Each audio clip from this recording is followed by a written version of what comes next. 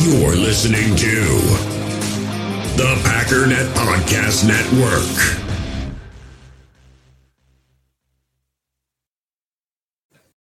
Inches to go. To Bader. 17 to 14. Cowboys out in front. Starr begins the count. Takes the snap. He's got the quarterback sneaking. He gets the touchdown. The Packers are out in front. And the Green Bay Packers are going to be world champions.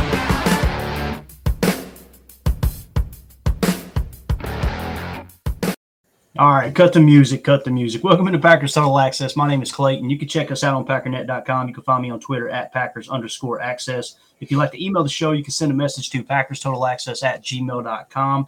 And today's show is brought to you by Fertile Ground Ranch Discipleship Ministry. It was birthed out of the burden to help those in the community and congregations who've come out of a difficult past or an addictive lifestyle. And we are giving away an autographed Paul Hornung jersey, the home green Beckett style, autographed by the Golden Boy, Paul Hornung. We're going to be giving that away here probably in the next 30 to 60 days. So make sure that you get yourself entered into that contest. Basically, all you got to do is go to my Twitter page at Packers_access.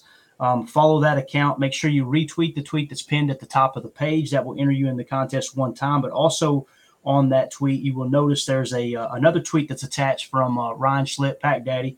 And basically, they have a link to Fertile Ground Ranch Discipleship Ministry right there on that tweet. For every $5 that you donate, you'll get entered into that drawing one additional time. And we want to thank John in Arizona for a huge donation, man, out there making a difference. We really, really appreciate you, bro. But again, get yourselves in the drawing for that Paul Hornung jersey for sure. Now, I've got a special guest on the line with me today from the Packernet Fantasy Podcast. Jacob is going to join us here, and we're going to just kind of, we woke up and said, what do we want to do? And we'll figure it out. And that's what we're going to do. We got an email from a listener that we're going to cover. And that kind of led into some other things that I've been sharing on Twitter that we're going to kind of hit. And we're going to talk about probably a little bit of everything. But I think the main topic for today is going to be Jordan Love and Aaron Rodgers. And everybody's got an opinion right now, right? And we're going to play a couple of those, a couple of videos for you guys, two of which come from Michael Lombardi. And you're either getting one of two reactions right now, Jacob. You're either getting people going, oh, I can't stand Michael Lombardi, or you're getting, oh, man, I love Michael Lombardi. There's never anything in between. So we're going to play that, and I'm going to tell you why we're going to play it as we get into it, because he's someone that, whether you like his personality or not, like I was telling Jacob offline, I cannot stand his personality. He's brash. He's disrespectful. I appreciate when people say what's on their mind. I feel like he says a lot of things that you wouldn't say to somebody's face, and that always irks me. But before we get into it, Jacob, how you doing this morning, man? I know you've been battling a little bit of the flu. You doing all right? Yeah, I'm on the way up, that's for sure. But it's been a long one, man. It's been like 10, 12 days now. It is currently 5 degrees in Hudson with a wind chill of 10 to 12 miles per hour. Ooh. My car, I got to go out there after this and start that up before I go work for about 10 hours today. So it's going to be one of those nice Saturday Wisconsin days, but I'm ready for it. Yeah, that sucks, dude. That flu's going around down here as well. Like I was telling you offline, my whole sister's household caught it, and they were worried of COVID and this and that and everything else, and went and got tested. It was type A flu, and it sounds like it's an ugly one. So I hope you get to feeling better soon, man. Appreciate you joining us today for sure, too. I know sometimes talking a little football make you feel a little bit better. So, all right, let's get into it. We got an email from a listener. This comes from Chuck Jaggers. Chuck Jaggers says, what's up, guys? Listening to a few different podcasts, and it's way too funny how guys and gals are turning on Aaron.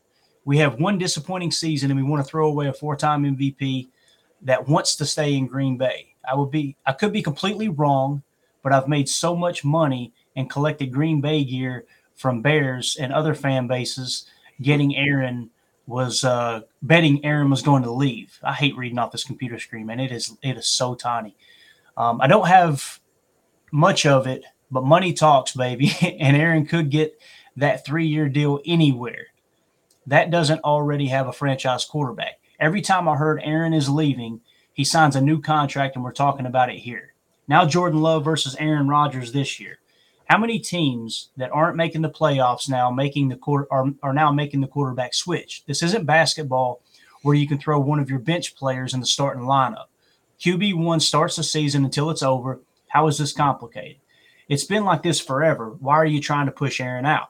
sorry, I got a little lengthy, but geez, you guys, how long have we been able to pump our chests out and talk our stuff? We can have a down year. It's happened before. We can get out. Love you guys. Keep it up and go Pack go. So sorry I read that on third grade level, but it's hard to read off of this computer screen. So, I agree with a lot of what Chuck said. When it comes to starting Jordan, right? And first of all, I can understand both sides of the argument, conversation. I can understand that people want to get a look at Jordan Love. I mean, I get that. For me, the downside, Jacob, is if you do go to Jordan Love, there's one of two things are going to happen. You're either going to come away and go, oh, man, he's an absolute stud, and now Aaron Rodgers on your roster for the next 3 years, and you're screwed, right? Or, let me say this. It drives the cost of Jordan Love up in re-signing him. Every time he goes out and plays well, that contract is going to go up, period. Now, if he goes out and he flops, right, then, okay, he's not the guy. You don't re-sign him and you keep moving forward with Aaron, right? So this whole idea of forget what Aaron wants, screw Aaron Rodgers, let's just start Love over him. Aaron obviously doesn't want that. LaFleur doesn't want that. It would have to come from the higher-ups. If they come in and do that, I feel like that creates more turmoil than positive. So I kind of feel like, and I don't want to put words in your mouth, you correct me if I'm wrong, I feel like you have definitely leaned towards, hey, let's put Jordan Love in. What do you feel like the positives are, man? What am I missing there that in your mind you go, okay, here's what I think, what good I think can come out of Jordan Love playing? Yeah, so what I would say, and I think that there are people like me, my whole theme on our last podcast when I was talking with the boys about this was people are losing grip of the fact that two things can be true at once as a fan. And exactly. I'm in that category that on one hand, I can be thankful that we have a 4-time reigning NFL MVP that won us the Super Bowl that has been amazing for memories and highlights, and want to keep him and see him retire and ride off into the sunset. And on a different hand, you can say that I have to be excited and confident that Love possibly could be another quarterback that rides our franchise for 15 years. We have a young phenom that's still growing, but at the same time, I look at this year specifically, and I'll be completely honest, I've been one of those fans that have been really hot and cold with Rodgers. I've kind of recently been a lot more pro Rodgers just because I like some of the, not necessarily his stances, but I like the way that he's just being communicative and telling people his side of the story rather than having everybody just write the narrative about him. That part I like. But then my specific in this year was basically 3 things. One, is it his performance that deserves to be benched? I think we've already kind of flushed that out. That's not really the case. That's a media narrative that when you look at the numbers, I've listened to a whole bunch of, your podcasts. I was listening to Ryan's before we started. We could talk about how Justin Fields is a paper tiger because I just feel like Rodgers' performance is not far off of some of his even MVP level years, which people might laugh at, but it's true if you look at the numbers. And then, but for me, the biggest thing this year is his injury. He has a broken thumb. And then at this point in the season, when we're nearly mathematically, not possible to make the playoffs, when he has a torn torso, and whatever this torso injury is, you can almost bet that it's worse than what he's saying because that's just how he rolls. You know what I'm saying? The guy gets a lot of knack for not being Brett Favre, but nobody's Brett Favre. And he's about as close to being Brett Favre as you can be as far as playing through injuries. So that's where I'm at, man. And I go back and forth, and I've talked about it with Justin and Tony about how, like, going into this December 19th game, having, I'll disclose, we paid a lot of money, man, to get into these nice seats, and hopefully we thought we'd be watching a playoff run. And now I don't know if what I'm walking into, am I walking into watching a Jordan Love blossom game, or am I watching a Aaron Rodgers, John Wayne gritting it out till the end game? I don't know. Gotcha. Yeah, for me, let me just comment on the Rams game. I am so jacked, dude. I'm still excited as all heck. Yeah, it's just something about Lambeau. There's something about that town. We've got a whole week planned where we're hitting all the sites. We're going to go to Curly Lambeau's childhood home. We're going to do all these different things. no matter who's starting at quarterback for that game, I'm excited because it's either going to be Aaron Rodgers, right? And the Packers trying to win out, or it's going to be Jordan Love. And the whole time it's going to be, let's see what we got here. So I think there's a lot of reasons to be excited about it. But as far as, should Aaron play, shouldn't he play? For me, it's real simple. Like, I think Chuck hit the nail on the head, and there's other people that believe the same thing. It's like, the folks that are just saying, oh, just pull Aaron, just, go ahead and put Jordan in. Who has done that? Who has done it? I'll tell you a team that's done it right now. It's Washington.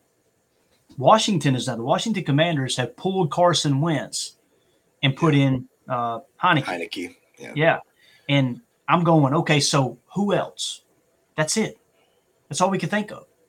So we want to go down the same path that Washington's going down. Maybe Baker. That's the only other one I can think of. Yeah, right. Yeah, in Carolina. It's not two teams that I want to idolize right now. That's for sure. Yeah, I think the conversation that a lot of people don't want to have or they don't want to acknowledge is the Packers probably already know what they have in Jordan Love. And everybody's like, well, we got to see him in big games and this and that. Guys, you're not going to see that as long as Aaron Rodgers is here. So I kind of feel like they've evaluated him. They know what they got. They're either going to re-sign him or they're not going to pick up the fifth-year option and let him go. Because I hear people go, you need to pick up the fifth-year option. If you pick up the fifth-year option, guys, it's the same thing as a franchise tag. It's just a little less in value. His is going to be over $20 million, and it cannot be maneuvered at all. If they sign him to a long-term contract or just a 3-year extension, and they give him, let's say they give him, $30 million guaranteed. Well, that's more than the $20 million, and they do it on a 2-year extension and give him some other incentives in there. He's going to be more likely to sign that than he is, obviously the, wanting to be a fifth-year option. So, when you sign to a contract, you can finagle that cap room and move it around to where you can free up room to either, shop in free agency or extend other people, Rashawn Gary, people like that. So I think it's important to understand exactly what the fifth-year option is. Now, I'm going to play a video here, Jacob. I'm going to share my screen, so you may get echo if you talk. By the time we get back to talking, I'm going to unshare it. There's a guy, Michael Lombardi, who's made a lot of waves here lately. Now, again, like I said at the top of the hour here, when it comes to Michael Lombardi, you either love him or you hate him. It doesn't seem like there's anything in between. I absolutely love his resume. I've read both of his books. I basically went back and studied his entire career because everywhere he's went, there's been success. I'm going to read his resume. And the reason I'm going to read his resume is because there's people on Twitter that are like, this guy's a moron. He doesn't know anything. I know more about football than him, blah, blah, blah. Let me read his resume here. Okay. In 1981, Jacob, what year were you born, bro? 87. Yeah, I was born in 82. So before we were even crap and yellow, right? This dude was a recruiting coordinator at UNLV. Then he went to San Francisco from 84 to 87 and worked under Bill Walsh as a scout. Then he went to the Cleveland Browns as a scout from 87 to 89. Then he got promoted in Cleveland to the pro personnel director from 89 to 93. Let me give you an idea here, guys. San Francisco, he was working under Bill Walsh. In Cleveland, he was working under Bill Belichick. Okay. This is right before they moved the team to Baltimore. In Cleveland, he got promoted to director of player personnel. And then he goes to Philly in 98, and he's the director of pro personnel there. By the way, let me hit pause. He was in Philly when John Gruden was in Philly. And he went on this talk about you, and he used to say this as John Gruden was coaching in Vegas before everything happened with the email and all the fallout and everything. Whether you agree or disagree with that, that's not what the story's about. He talked about how Gruden didn't know what the F he was doing. And he got it covered up in Tampa by a great defense and this and that. And I'm going, come on. Everything he's talked about, Ryan's talked about too. Everything he's talked about, Jacob, I'm like, shut up, dude. That's not true. And then lo and behold, 3 years later, I'm going, holy cow, here we are. He's kind of said it about LaFleur. And I'm like, shut up, dude. You're just hating on LaFleur. And then we come out this year without Devontae, and I'm like, oh, my God, he's proven me wrong again. But yeah, I'm worried about just real quick on that note, like you said, a lot of people don't respect Lombardi or consider him maybe like one of those clickbaity type media people. But I think there's a difference between being an actual NFL insider as an insider, as somebody that's literally been in the rooms with these GMs, with these coaches, with these players, and that knows how they interact in that system, and they've seen what it takes to run an organization. And I think, like you said, what was it? Was it Mayock and Gruden that went over there, and both of them were supposedly so highly touted, and both of them had no idea what they were doing completely. Right. So many first round picks that were wasted. So it's unbelievable. But he again in Philly, I mentioned that because he talked about Gruden in his time in Philly. In Philly, he was director of pro personnel. Then he went to Oakland from 98 to 2007. He was the senior personnel executive. Then he went back to Cleveland as a general manager and VP from 2013 to 2014.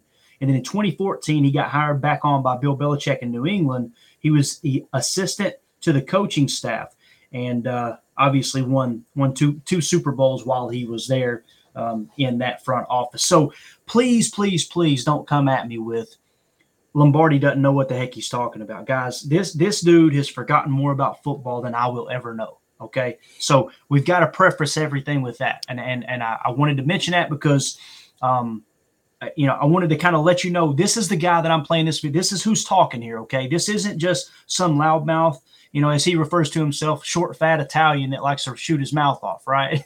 And if you read War Room, man, that dude, he really ruffled some feathers in the book War Room. You got to read that. That's basically a story about. It's a book written about mainly Scott Pioli and his heritage, but also when I say heritage, his football heritage, how he's come up through the game. But it also talks about a lot of the assistant coaches that was in New England that went on to be executives and coaches everywhere else. It's a really, really good book, really insightful. But yeah, so here he is. I'm going to play this real quick. I'm going to share the screen. This first video was on the Pat McAfee show. Listen, guys, there may be a little bit of cussing on here. So if you've got kids in the room, please turn it down to where they can't hear it. I don't think it's horrible, but I think there might be one or two words that there's no way I could beep out. So please, you've been warned. Don't, be prepared to hear a couple of bad words here. But here we go. It's about Tom Brady and Aaron Rodgers possibly getting either traded for Rodgers or Brady signing back to New England. Do you see any of that stuff kind of happening, Lombo? Look, I think Aaron Rodgers, when he signed his contract with the Packers this offseason, he signed it for 3 years. I mean, they made the decision, and I think it was the right decision to make, that Aaron Rodgers, after having 2 MVP seasons, is going to play 3 more years at a high level. So let's continue to build a team around him. Now, I don't think they've done a good job in that area, but this whole notion that we're going to put Jordan Love in the game and see what we have is ridiculous. They've already made that decision back in April. They're going to go with Aaron Rodgers. Now, if he's not healthy enough to play, don't play him. I'm all for that. But to me, they can't go down that direction. They've already made that decision. Aaron Rodgers is the quarterback of the Packers in 2023 because they gave him a contract that is worth it. I don't know with Brady. I think Brady, if you understand Brady like I understand Brady, is Brady needs. Let me hit pause there. So he kind of hit on something there, Jacob, that I talked about on the last podcast I did, where it's a 3-year deal. It's a 3-year commitment to Aaron. And there was rumors of there being a 4th year, and it sounds like Aaron's camp talked him out of the 4th because he doesn't want to play that long, right? And one of the things that's gotten lost in the shuffle is they begged him to come back. They absolutely begged Aaron to come back. I played that clip of Coach LaFleur on the podium when they were asking him about it when Aaron was still undecided a couple of years ago, and I got like secondhand embarrassment, Jake. Because he was like, I want him back in the worst way. And that's exactly how he sounded. I was like, oh, my God, this is pathetic. Like, and I'm an Aaron Rodgers fan, right? It was just hard to hear. But when he said that right there about the 3-year deal, anything there you want to comment on, anything you disagree with? I mean, to me, it was a 3-year commitment. Now you got to make the decision on Jordan Love, right? But how do you see it?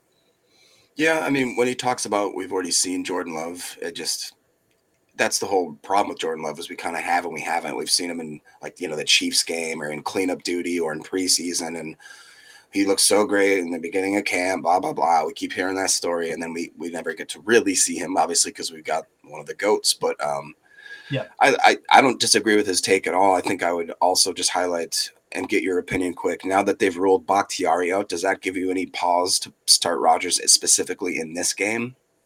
Whew, yeah, that's a great question. I mean, yeah, I think they're going to play. We got his blind side unprotected. Well, I mean, just from other than Bakhtiari. We've got his torso injury. We've got his broken thumb. Like, what more are we going to throw at this guy and be like, yeah, dance for us now, be an MVP? Yeah, he made a comment on the McAfee show last Tuesday that I think a lot of people missed, and I'm really excited to hear the details of it. And I know they'll revisit it after the season because it's obvious Aaron didn't want to talk about it. But he said, I went in and got the X-rays or the MRI during the Philly game, excuse me, and he said something along the lines, Jacob, of, that's a story I'll tell you guys after the season, but that was very interesting, something like that. And I was like, what was – and they said, man, that'd be hilarious if there was like a line and they made him wait and this and that. I think it might have been, and I'm being real, something immediately sparked in my mind. What if it was one of the training staff for Green Bay said, hey, look, Aaron, you're nothing structurally wrong here. You got some pain, but it's a good reason to shut it down if you want to. Like, if they said that to him and it ticked him off, like, it's almost like, okay, I ain't going to be a distraction during the season. I'm about 5% sure that's what happened. So please take this with a grain of salt. But that's the first thing that popped in my mind. That's a super Aaron Rodgers thing to do. Like, absolutely. And that's a 4D checker or chess move. You know what I'm saying? Because that's leaving himself just the tiniest window where he can just come back around. And if he wants to, if he decides to hit like that red button at the beginning of the preseason, he can just hit it and start this whole media campaign over again. You know what I mean? Yeah. And that's the thing, guys. I appreciate everything he's done. I personally like the fact that he tells people what he thinks. I mean, we hear people all the time, oh, it's always the same stupid cliches and this and that. And then Aaron gets up there and tells him exactly what's on his mind. It's like, look at this selfish prick, right? It's like, how do we go? Like, I don't get it. So anyway, I'm gonna continue playing this video. So here, let's get into the second part. And there's a little bit of Tom Brady talk because there's obviously a parallel there. Him and Brady kind of coming to the end of their career, and there's rumors of Brady possibly going back to New England. I think it's BS, but let me get to the second half of this video. Needs a nickel running back. He's had it with Kevin Falk, Shane Vereen, James White. He needs a slot receiver, Wes Welker, Danny Amendola, Julian Edelman. He needs a tight end, Gronk, Hernandez. He needs those three inside receivers. It's like what Chuck was saying there before I got on. Chuck was talking about once we get a read on the quarterback, we know him. Well, quarterbacks are like basketball players. Where great basketball players love to shoot the ball, they make it, right? Well, quarterbacks are the same way. They have certain areas of the field they want to throw the ball in. Brady wants to throw it in the middle of the field. And so you've got to give him players that can win in the middle of the field. Mike Evans is a great player, but that's not Brady's strength throwing 9 routes. That's not Brady's strength throwing deep comebacks. Brady's strength is throwing over routes, inside cuts. And I don't think they've given him that team. They did last year when they had Gronk, when they had a nickel back, but they haven't done it. So for me, I don't know what Brady will do, but I don't see a decline in either player's play. Look, Rodgers is playing with a bad thumb. Like, I think the problem with the Packers is simply this. You lose Davante Adams, you can't run that offense with him not there. You just can't do it. Would the Patriots welcome? All right, let's comment on that, Jacob, because that sparked a big conversation. You heard me all offseason going, I don't know, man. I think without Davante Adams, there's going to be more progressions read, and we're going to kind of lean on concepts and this and that. And I didn't think we'd miss him as much as we have. I was 233% wrong. I'm just going to tell you right now. And you look at all the offenses across the board that run the same system, they have at least one number one wide receiver, in some cases 2 of them. So what he's talking about here is you lose Davante Adams and you don't replace him. Granted, Christian Watson is on track. I'm not saying to be Davante Adams, but to be a number one wide receiver. And I keep trying to curb the enthusiasm, but it's hilarious, bro, because every single week, Jacob, I have another reason to get excited. I'm like, what? He's forcing me into this. All right, we got a stud here, right? So, with what he said there about not adding Davante Adams, there's another part to it too. And let me just finish playing it here real quick because he says something about the tight ends. God, McAfee's an idiot, man. I love it.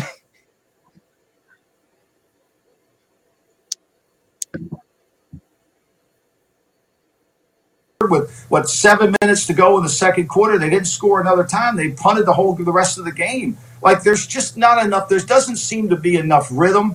And I think part of it, too, is Brady's used to adjustments. I mean, he wants the game adjusted out. I think we're seeing less than that at pro football. I think. The defense. Aaron said, did you hear Aaron say it? Aaron said a dumb monkey could do what I'm doing right now in the system. He said it's not really thinking anymore. It's just like do the system, throw the ball here. Is that because the offensive coordinators have become the gurus and that is why that has happened? Or what do you think? Look, the coach's job is to give the players the best chance to win, right? And so you have to change and adapt.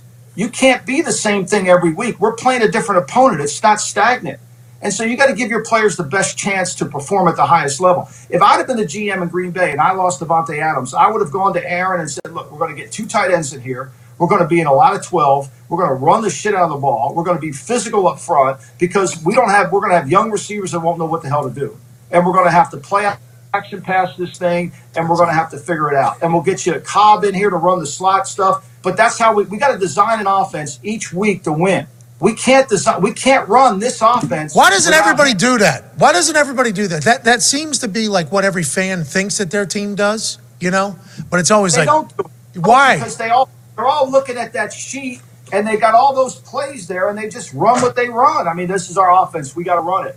And it's a cop out. It's Walsh used to say it's just blame the players. Oh, it's the players' fault. Now look, I'm critical of players, but I'm also critical of when they don't give them a chance to win. Like I don't think Brady is set up perfectly to win because he doesn't have what he needs the most to win. And I love Tom, and I'm not defending him. But that's the reality. Rodgers, to me, he's won 13 games last. He's gotten everybody contract extensions, and now all of a sudden it's all his fault. Whew. All right, so he obviously burned the place down on the way out the door right there. So, and again, I don't agree with everything he says, but he makes a great point there with the tight end situation. We went into the season with a tight end that was recovering from an ACL and a 3rd-round pick that PFF suggests is not a starting caliber tight end. Mercedes Lewis graded out as a top 10 tight end last year, but we all know he's more of a blocking tight end and not kind of that pass-catching threat. At least at a level that you need. So what Lombardi's saying is, look, why didn't we get 2 tight ends in here, run 12 personnel, run the crap out of the ball, go play action? It's like we got cocky. We got arrogant. Oh, we can continue to do what we've been doing. Now, it's funny that Lombardi points out, and again, I read the resume. This isn't Clayton, okay? UNLV, San Francisco 49ers, Cleveland Browns, Philadelphia Eagles, Oakland Raiders, Cleveland Browns, New England Patriots, 2-time Super Bowl champion. He's sitting here saying all they're doing is going off the call sheet and not allowing superstar players to have more input in the system. Now, why do I point that out, Jacob? I did a study on everybody who runs the wide zone boot scheme. Now, for those of you listening, the wide zone boot scheme is the Shanahan tree, okay? Kyle Shanahan, it's something that's kind of evolved from his dad's offense. His dad was an old West Coast guy, so there are West Coast principles, but the wide zone boot scheme is designed to be a zone run offense and to utilize play action pass with tight split formations, okay? Meaning like you see the Packers come out and they'll come out in an ace 11 look, but there's no wide receivers beyond 5 yards from the nearest offensive line, right? They don't do it all the time, but they do it occasionally. It's funny when they get away from that and go spread, everybody goes, here goes Aaron Rodgers running McCarthy's offense. And it's like teams have caught on. When I did that study for PPP, which is basically points per play, it's like the hot statistic that everybody in the gambling world uses to determine how powerful or how strong an offense actually is.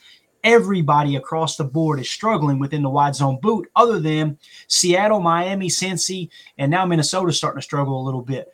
I went to Seattle's tape, Jacob, and they are in shotgun. It was something like 20-25% more than Green Bay is. So we're leaning more on the Shanahan-style system than the teams that are having success like in Miami. In Miami, you see it's quick passing, gun set, all the things that everybody said they hated about the Packers offense in the first 3-4 games before Aaron got hurt. But the difference is Seattle, you got 2 number 1 wide receivers. Miami, you got 2 number 1 wide receivers. Cincy, you got a number 1 wide receiver. I had to eat crow because I said we wouldn't miss Davante, but I agree with what Lombardi's saying here, man. Like you can't, they set this team up for failure. And I don't know if it's just arrogance in the front office and thinking, okay, our players are better than people think or what, but they're definitely not performing at that level according to PFF. But what's your take on all that, man? Yeah. So as I was listening to that, and then kind of with your reasoning, as I look at some of these numbers that I actually looked up just randomly for the other podcast and just for having it kind of here, when you look at Alan Lazard's target share this last season, he's at 21.1% target share. He's got a 32.2% air yard share. Now, I don't have the information in front of me, but I know for a fact that last year, almost every single game, Devontae's target share was anywhere from 30 to 55. Some games were even insanely larger than that.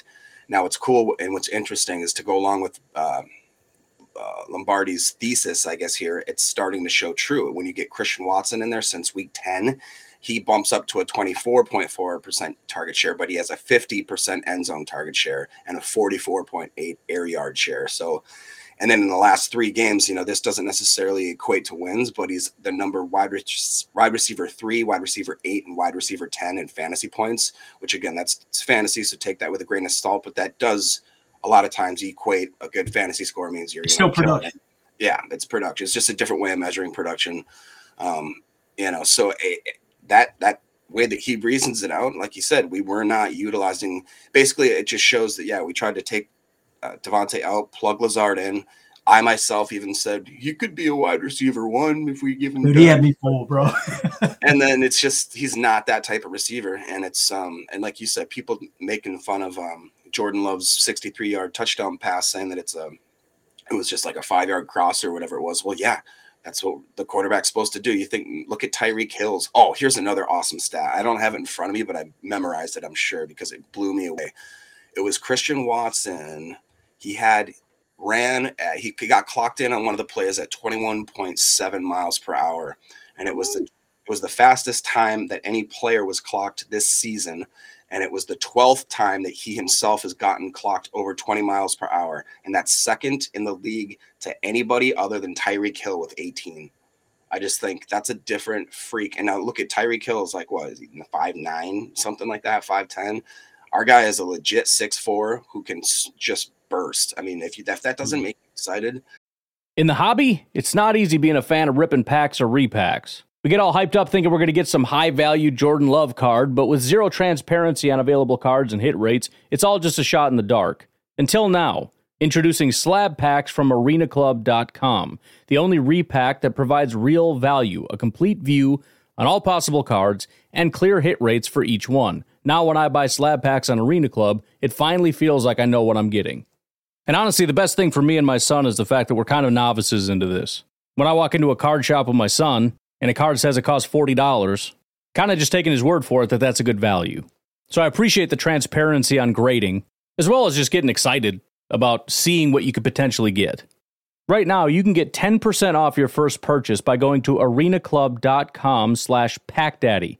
Wow, that's crazy offer. 10% off a $400 slab pack. That's $40 right there.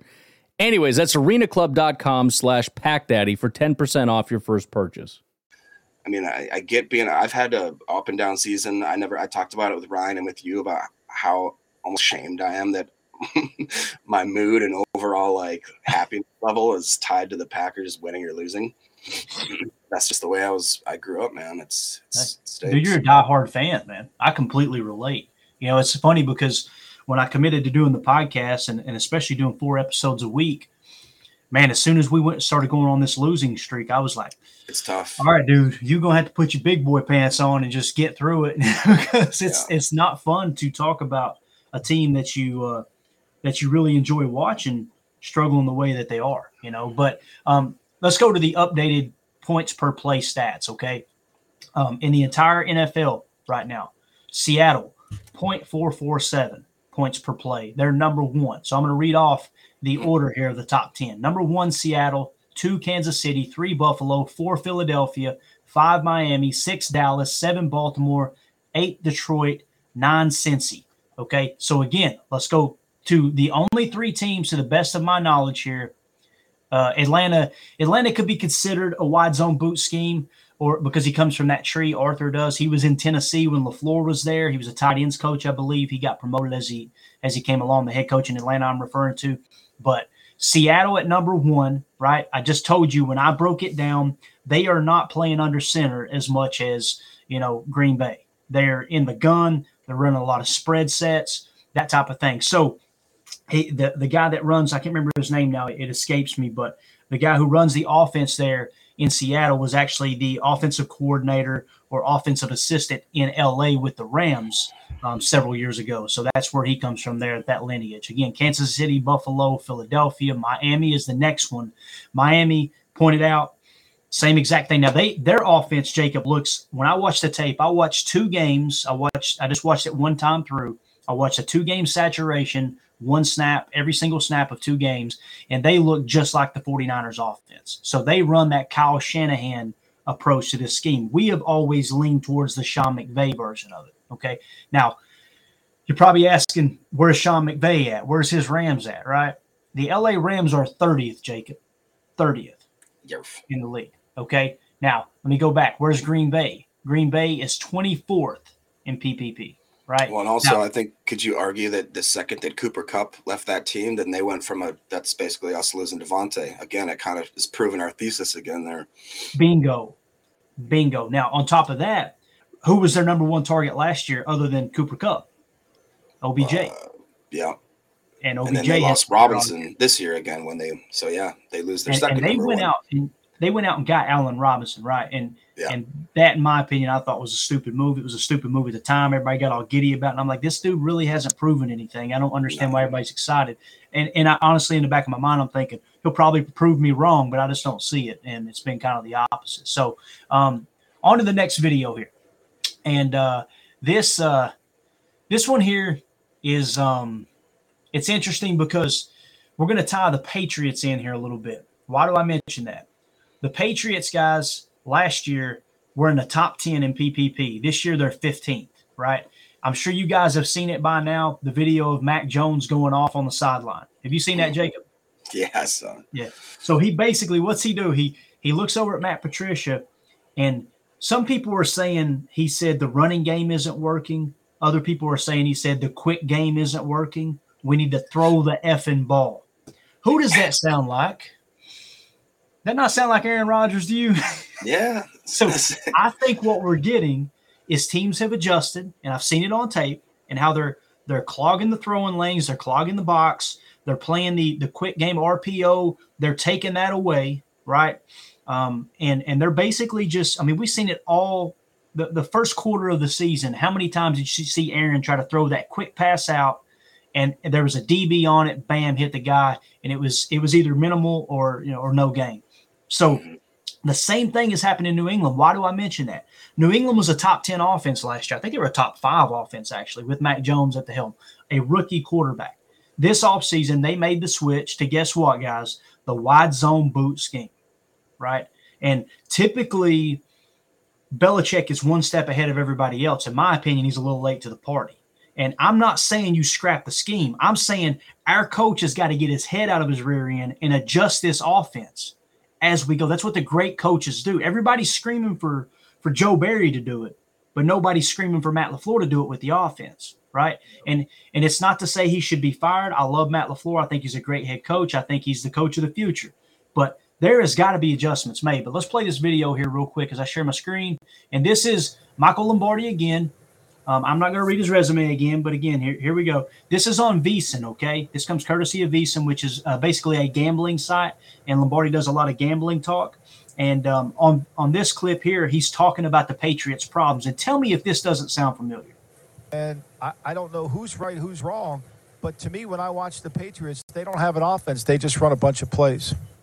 I'm going to rewind that in case it was down too low. And I don't know who's right, who's wrong, but to me, when I watch the Patriots, they don't have an offense. They just run a bunch of plays. I think he was calling for, as he said in the post-game presser, he wanted chunk plays. They were trailing after the first quarter the rest of the way. He was calling for deeper throws. That's kind of been the theme for the Patriots all year, right? The inability to stretch the field. Yeah, no doubt. I mean, they can't. And one of the things they wanted to do was stretch the field. Last year they were the best team in terms of being able to go 8, 9, 10, 12 plays. You could see it with the Raiders. I mean, Josh McDaniels' Raiders offense is very methodical, 4 yards, 7 yards, 10. They make some big plays, but the way he calls the game, he possesses the football. Yesterday, the Buffalo Bills possessed the ball 38 minutes to the Patriots 21. Patriots had the ball 9 plays in the second quarter, couldn't do anything with it. So, yeah, I mean, they don't have any – they have players that can get down the field. They don't have big strike ability. They don't. You can blame it on Mac Jones. You can blame it on, the offensive line. There's 1,000 reasons to blame it. It's just not there. All you know is last year they were a top 10 offense. This year they're not. There's 1,000 reasons you can blame it. 1,000 things you can blame it on, he says, right? And he said you can blame it on Mac Jones. You can blame it on the offensive line. Does that not sound familiar from the first half of our season, Jacob? Yeah, man. It's almost – you could just swap out, That's crazy. And what's crazy is I was listening to a post-game show, and the guys that host it, they've been with the New England Patriots forever. And he says his name's Paul Perillo, and he said, it's obvious on the field, and a fan called in and talked about it, and Paul said, I agree with the caller. It's obvious that on the field you can see this is too complex for these players. You're going to have to dummy this down a little bit. And I was just like, oh, my gosh, dude, this sounds like Green Bay sport. Like it doesn't sound like Green Bay sports talk. It sounded like what Aaron Rodgers was saying early in the season. And everybody immediately took that as it's just the receivers. I even think he was talking about defense to a certain extent, because it's obvious that defenders were blowing assignments, right? So what's your take on all that, man? Anything spark in your mind? I know he's talking about Mac Jones is wanting deeper throws. Mac Jones wants to stretch the field. He wants to get away from the quick game, this and that. I think all year long we've looked at it like Aaron wanted to play the quick game. And I'm sorry, this is LaFleur's offense. Nobody's going to convince me otherwise. When I go watch the tape and I see what they try to do and they just poorly execute, I don't look at this and go, yeah, this ain't LaFleur's offense. I look at it and go, we freaking suck at the little things. Yeah, when I was, again, just listening to that clip, he's talking about the importance of being able to stretch the field and that sort of thing. And just one other little quib about Watson is in this stretch, since he's been really great since week 10, he ranks 8th in yards per route run, which is immediately right behind CeeDee Lamb, a minimum of 25 targets. And then they talked about how in this specific upcoming matchup, I believe the Bears are going to be missing – so Kindle Vildor, who is not great, he's going to be questionable, and he'd probably be the one covering Watson. Kyler Gordon's out. Jaquan Brisker, their starting safety, is out. So their secondary is going to be completely busted up. And so basically 66% of all of coverage snaps are going to be against nobodies or very, very slow backups. So if you guys have a fantasy team right now, Christian Watson is still severely undervalued. So he's one of those guys that you can plug in, and he's been just lights out, and they're projecting that he's going to have a good game this upcoming matchup. Yeah. And what's funny is we're not even talking about the running game, but on Sunday, Jacob, me, you, and every other Packer fan watching will be screaming at the screen, run the ball, and we're not even talking about it, right? So everything going into this game screams Christian Watson should have a big game. They should really try to gear the game plan around attacking with the pass. But yet, when they do it, we will sit here and complain about it. I have a chart.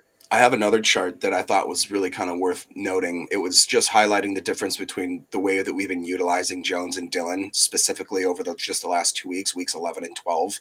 Mm-hmm. So and it really was kind of eye-popping just because of the way that it's spread out. So Aaron Jones, 24 rushing attempts to A.J. Dillon's 14.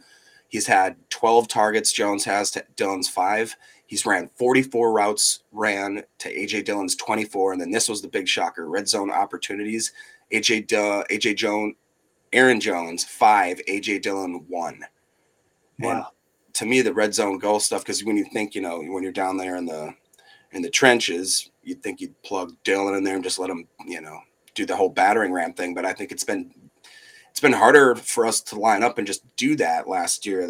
I don't know if that was the fact that we could stretch the field, so defenses, couldn't come up and play in the box as much, if that has something to do with it. One thing I did want to ask you as well, this is a really cool site that I found here. It has a lot of just really great little nuggets of information. One of the little quibs they have here, again, is over their last 5 games, the Packers are still one of the slowest teams in the NFL in neutral pace. We rank 31st.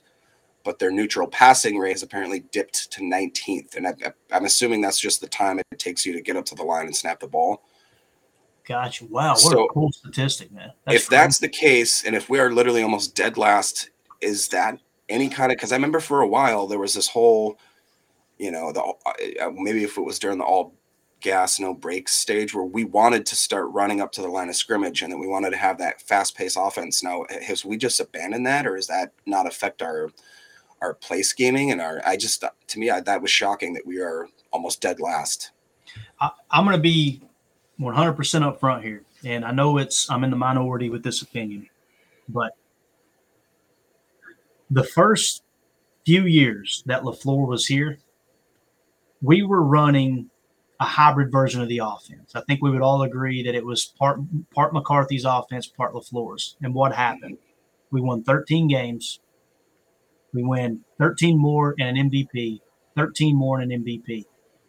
And it was much faster paced. We all know that during McCarthy's tenure, it was muddle huddle. Muddle huddle is basically, it's kind of half huddle, half not huddle. You're okay, look, let's get to play. Okay, let's get to the line quick. Let's go. Tempo. That really took over in the early 2010s. And then all of a sudden, we get 4 years in to this coaching staff, and things are slowing down. Guys, I know it's fun to blame Aaron Rodgers. I get it, and he's a polarizing figure. This is LaFleur's offense. We have now got to the point where it's probably 80% LaFleur's offense. And if that's the case, you can't get mad at Aaron. Like, this is – I said it the other day on the pod. I'm like, are you guys trying to convince me that Matt LaFleur is pretending to call the plays on the sideline? Like, I'm lost here. Like, and then what you're saying with the tempo, I have seen the same exact thing. And I need to know the name of that site because that's cool that they organize that stuff. Because when you watch the tape, you don't see them rushing much. You don't see them, all right, let's go tempo. It's, all right, slow down. And what did Lombardi say? He said, or Matt McAfee talked about, Aaron said, you could get a monkey to run this offense and go, okay, here we go. All we're going to do, just go through your read and throw it here, throw it there, throw it away, right? Like, we're in LaFleur's offense right now, and the numbers have went back tremendously, right? So with that being said, it's on LaFleur to adjust, to change, to adapt to the game. Now, if he's not willing to do that and he's not strong-minded enough to do that, then, I mean, look at the way that Vrabel handles a ball game. I love Vrabel. Dude, Vrabel is just like, hey, I don't care what it looks like, whatever it takes to win. And then you look at the way we attack stuff. We kept Amari Rodgers returning punts for how long? Oh, that's the thing, yeah. And it's, well, you hired Rich Bisaccia to fix this. Dude, that is on the head coach. That is on the head coach to go, hey, look, that guy can't catch a punt. We see it every day. Get him out of there, right?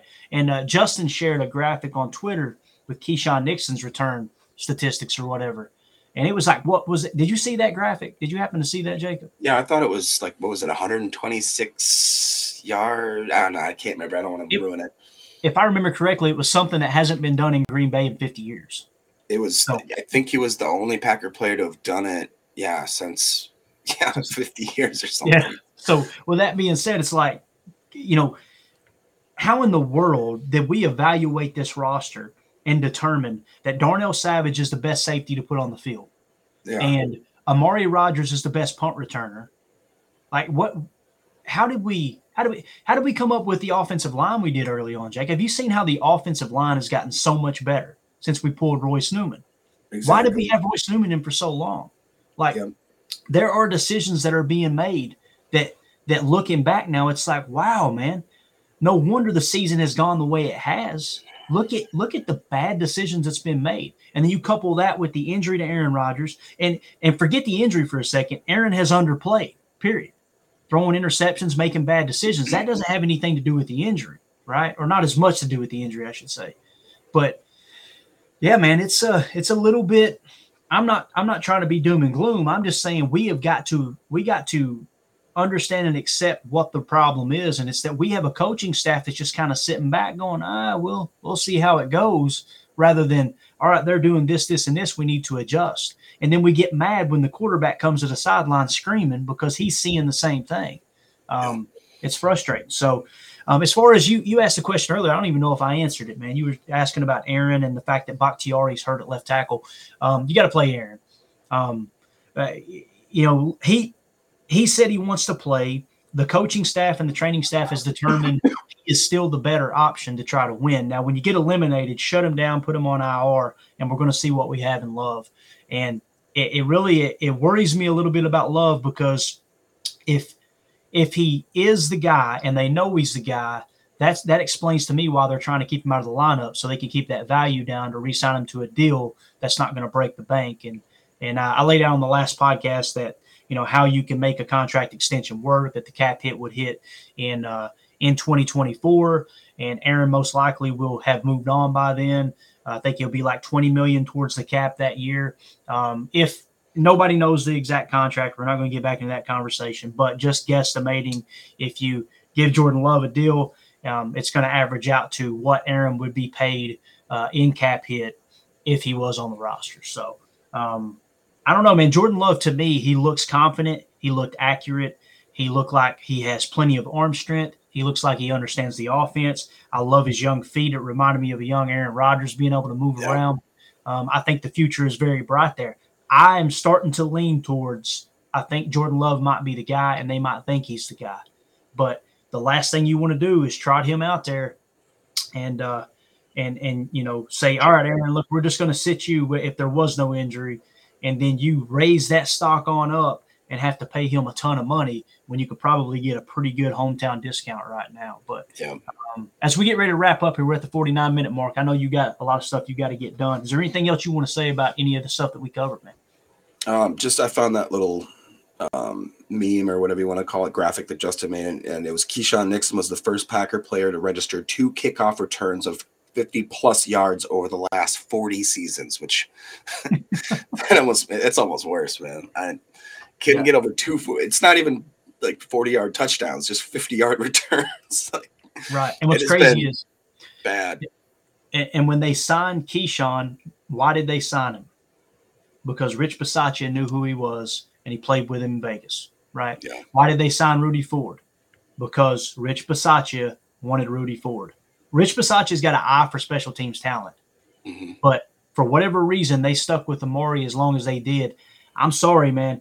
If Amari had been a 5th-round pick, he would not have been returning punts. And this is where front offices screw up all the time, in my opinion, is you try to hold on to guys because they're high draft picks. If it's a mistake, it's a mistake. Acknowledge that mistake as quick as possible. Get them out of the lineup. I've watched Belichick sit first-round picks so many times, bro, because he's just like, you were not it, and then have someone come out of the ashes there and light it up. So I just hope this coaching staff kind of gets a grab on all that. I don't think the locker room is gone. I don't. And Jacob, man, I'm going to ask you one more question. Defensively, on Twitter, I know I'm definitely outnumbered. I don't see anybody defending Joe Barry. I see everyone saying, fire Joe Barry, fire Joe Barry. When I watch the tape, when I do chalk talk, I don't look at it and go, man, this scheme's flawed. I'm going, these guys can't tackle and they can't cover. Like they are free. It's not like they're getting a zone that's overloaded and, oh, well, there's nothing he could do there. It's damage control. It's, Jair trying to dump a flat route when he was supposed to cover deep. Coach Hahn confirmed that. Go back and watch the tape. It's 100% accurate. You see Quay, you see Savage, you see Amos all miss a tackle on the same play on the same play. To me, that's not on Barry. And they come at me and they're going, but it's the coaching staff's responsibility to make them tackle. And I'm like, bro, that's a 4 and a 6 year vet. And you're telling me that Joe Barry, it's his responsibility to make sure they know how to tackle? What? So tackling was good last year too, right, Jacob? Well, yeah, and that's the thing is, that rationale doesn't necessarily make sense. If I could maybe somewhat be in that camp, I would argue that, like you said, it's not the fact that the coaches aren't getting the skill set out of them, but if they're maybe not structuring, let's say, practice or pregame run-throughs or something that's on the mechanical level, to me, I'm more of an emotional type fan. So to me, I'm looking at, is he a motivator? Why isn't he getting these guys so freaking ready to jump out of their skin before every game? Why isn't he more Dan Campbell? Why isn't he headbutting them and bleeding on them and being like, just go? Like, how to be a football player. Most of you are 1st-round draft picks out here. Over half of you are. So figure out how to play football again, because I'm not going to hold your hand. But at the same time, if he's like I said, if this is weird, if he's like, I don't want any music on the plane guy, I don't want any of this on the bus ride guy, if I don't want it in the locker room and on the pregame, we're all doing this stretch, maybe that's why it's a reason he needs to go. But yeah, man. I'm not going to sit here and disagree with you, because I don't know what the issue. I just know that when I watch the tape, I see players underperforming. I don't see scheme problems. And then I'm not saying all the time, but the majority of the time, that's what I see. And then I go to PFF and they go, no, man, these players are playing like garbage. Like sooner or later, I had to accept the fact that, okay, maybe Goody is missed on some of these first round picks. And Quay is one of them. Quay, dude, I love Quay's raw physical talent. When he makes a tackle, it's violent, dude. And to see him go sideline to sideline and to see his PFF coverage grade, it's obvious that his strength is covering. And, Jake was on the postgame show last week, and he kind of talked about it a touch that down there in Georgia with Dean and the other guy, Quay was kind of that guy that was just in the background. And, I don't know. I looked back through my draft rankings, and I'm like, where did I have Quay at? I had him 56. And I remember when he was drafted, everybody said, that's such a Goody pick. That's such a Goody pick. I remember us talking about that. No. And I don't know, man. Right now, to me, it seems like a miss. I hope I'm wrong. And it's early. That's when I say miss, guys, I don't mean, okay, he's a bust, cut him, he'll never work out. I'm saying right now, he doesn't look like a first-round talent, and it's going to take some time to develop. Devontae Wyatt, in my opinion, he looks like he's a hit. Christian Watson, 2 weeks ago, I said I kind of have him still in that question mark. He's shown flashes, but, can he do the little things, and how quickly can he do the little things? That doesn't mean that – I wasn't saying that if it's a miss, they need to cut him. I'm saying a hit is this guy can contribute right now. And now Christian Watson has moved into that. That's a hit. That dude can contribute. He has gotten so good at everything, Jacob. It's amazing. Like that catch in traffic where he cut the dude's spleen or whatever. Dude, did you see who was the safety? Really, I think it was Darius Slayton. He was talking about how Slay, I believe. Big play Slay. Darius Slay, yeah. And he was trying to chase him down, and he's like, "Oh, don't worry, I got the angle." And then apparently Watson just turned on the burners, and he's like, "Oh, no, don't have the angle, crap!" Like just. He said, when you outrun angles at the NFL, you're fast. Yeah, and that's what he's done. And I broke that play down on Chalk Talk, and the thing that I pointed out, me and Dusty Evely had a good conversation about it on Twitter, is yes, he had the speed, he made the catch. He had the rack. He outrun the angle of the safety, all those things. But the thing I got most excited about was the route because they were playing a single high man look, and you can tell the defender knows I've got to cover deep sideline. If they do a 9 fade here, I'm not getting cooked. But he actually held his ground pretty well. Christian Watson comes off the line, and you can tell Christian wants to break it in. He wants to run that slant, climb, cross, or whatever you want to call it. I think it was more of a choice route. But he wants to run that route and get started on it. But that DB hadn't committed yet, and he took it just a half a step further, and as soon as the DB flipped his hips, he's gone. And I pointed out to Dusty, I'm like, bro, that right there is what impressed me more than anything. He's understanding how to play the wide receiver position, right. And we all know he's got the raw talent.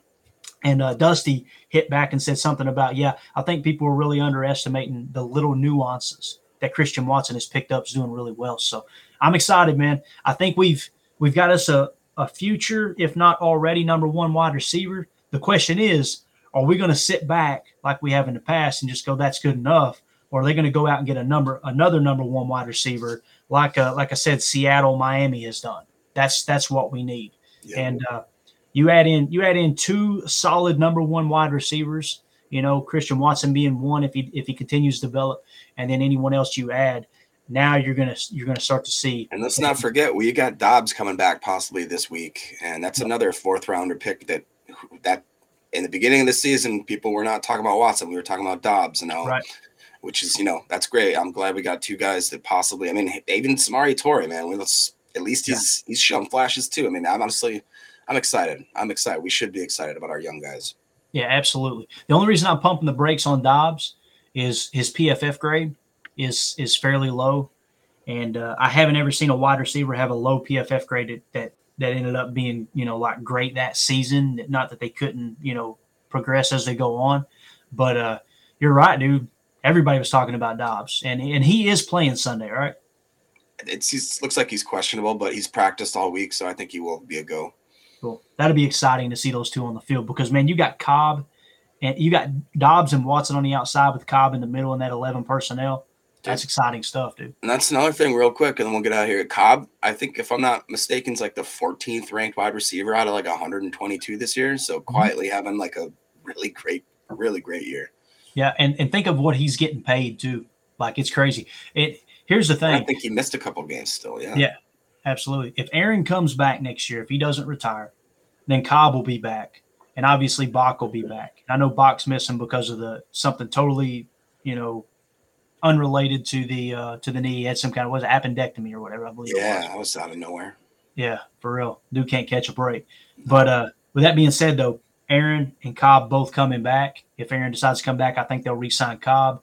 So your wide receiver room next year is going to be, because Lazard will be gone, right? Amari's already gone. It's going to be Watson, Dobbs, and Cobb. What can you add to that for a good rotation? You know what I mean? Winfrey.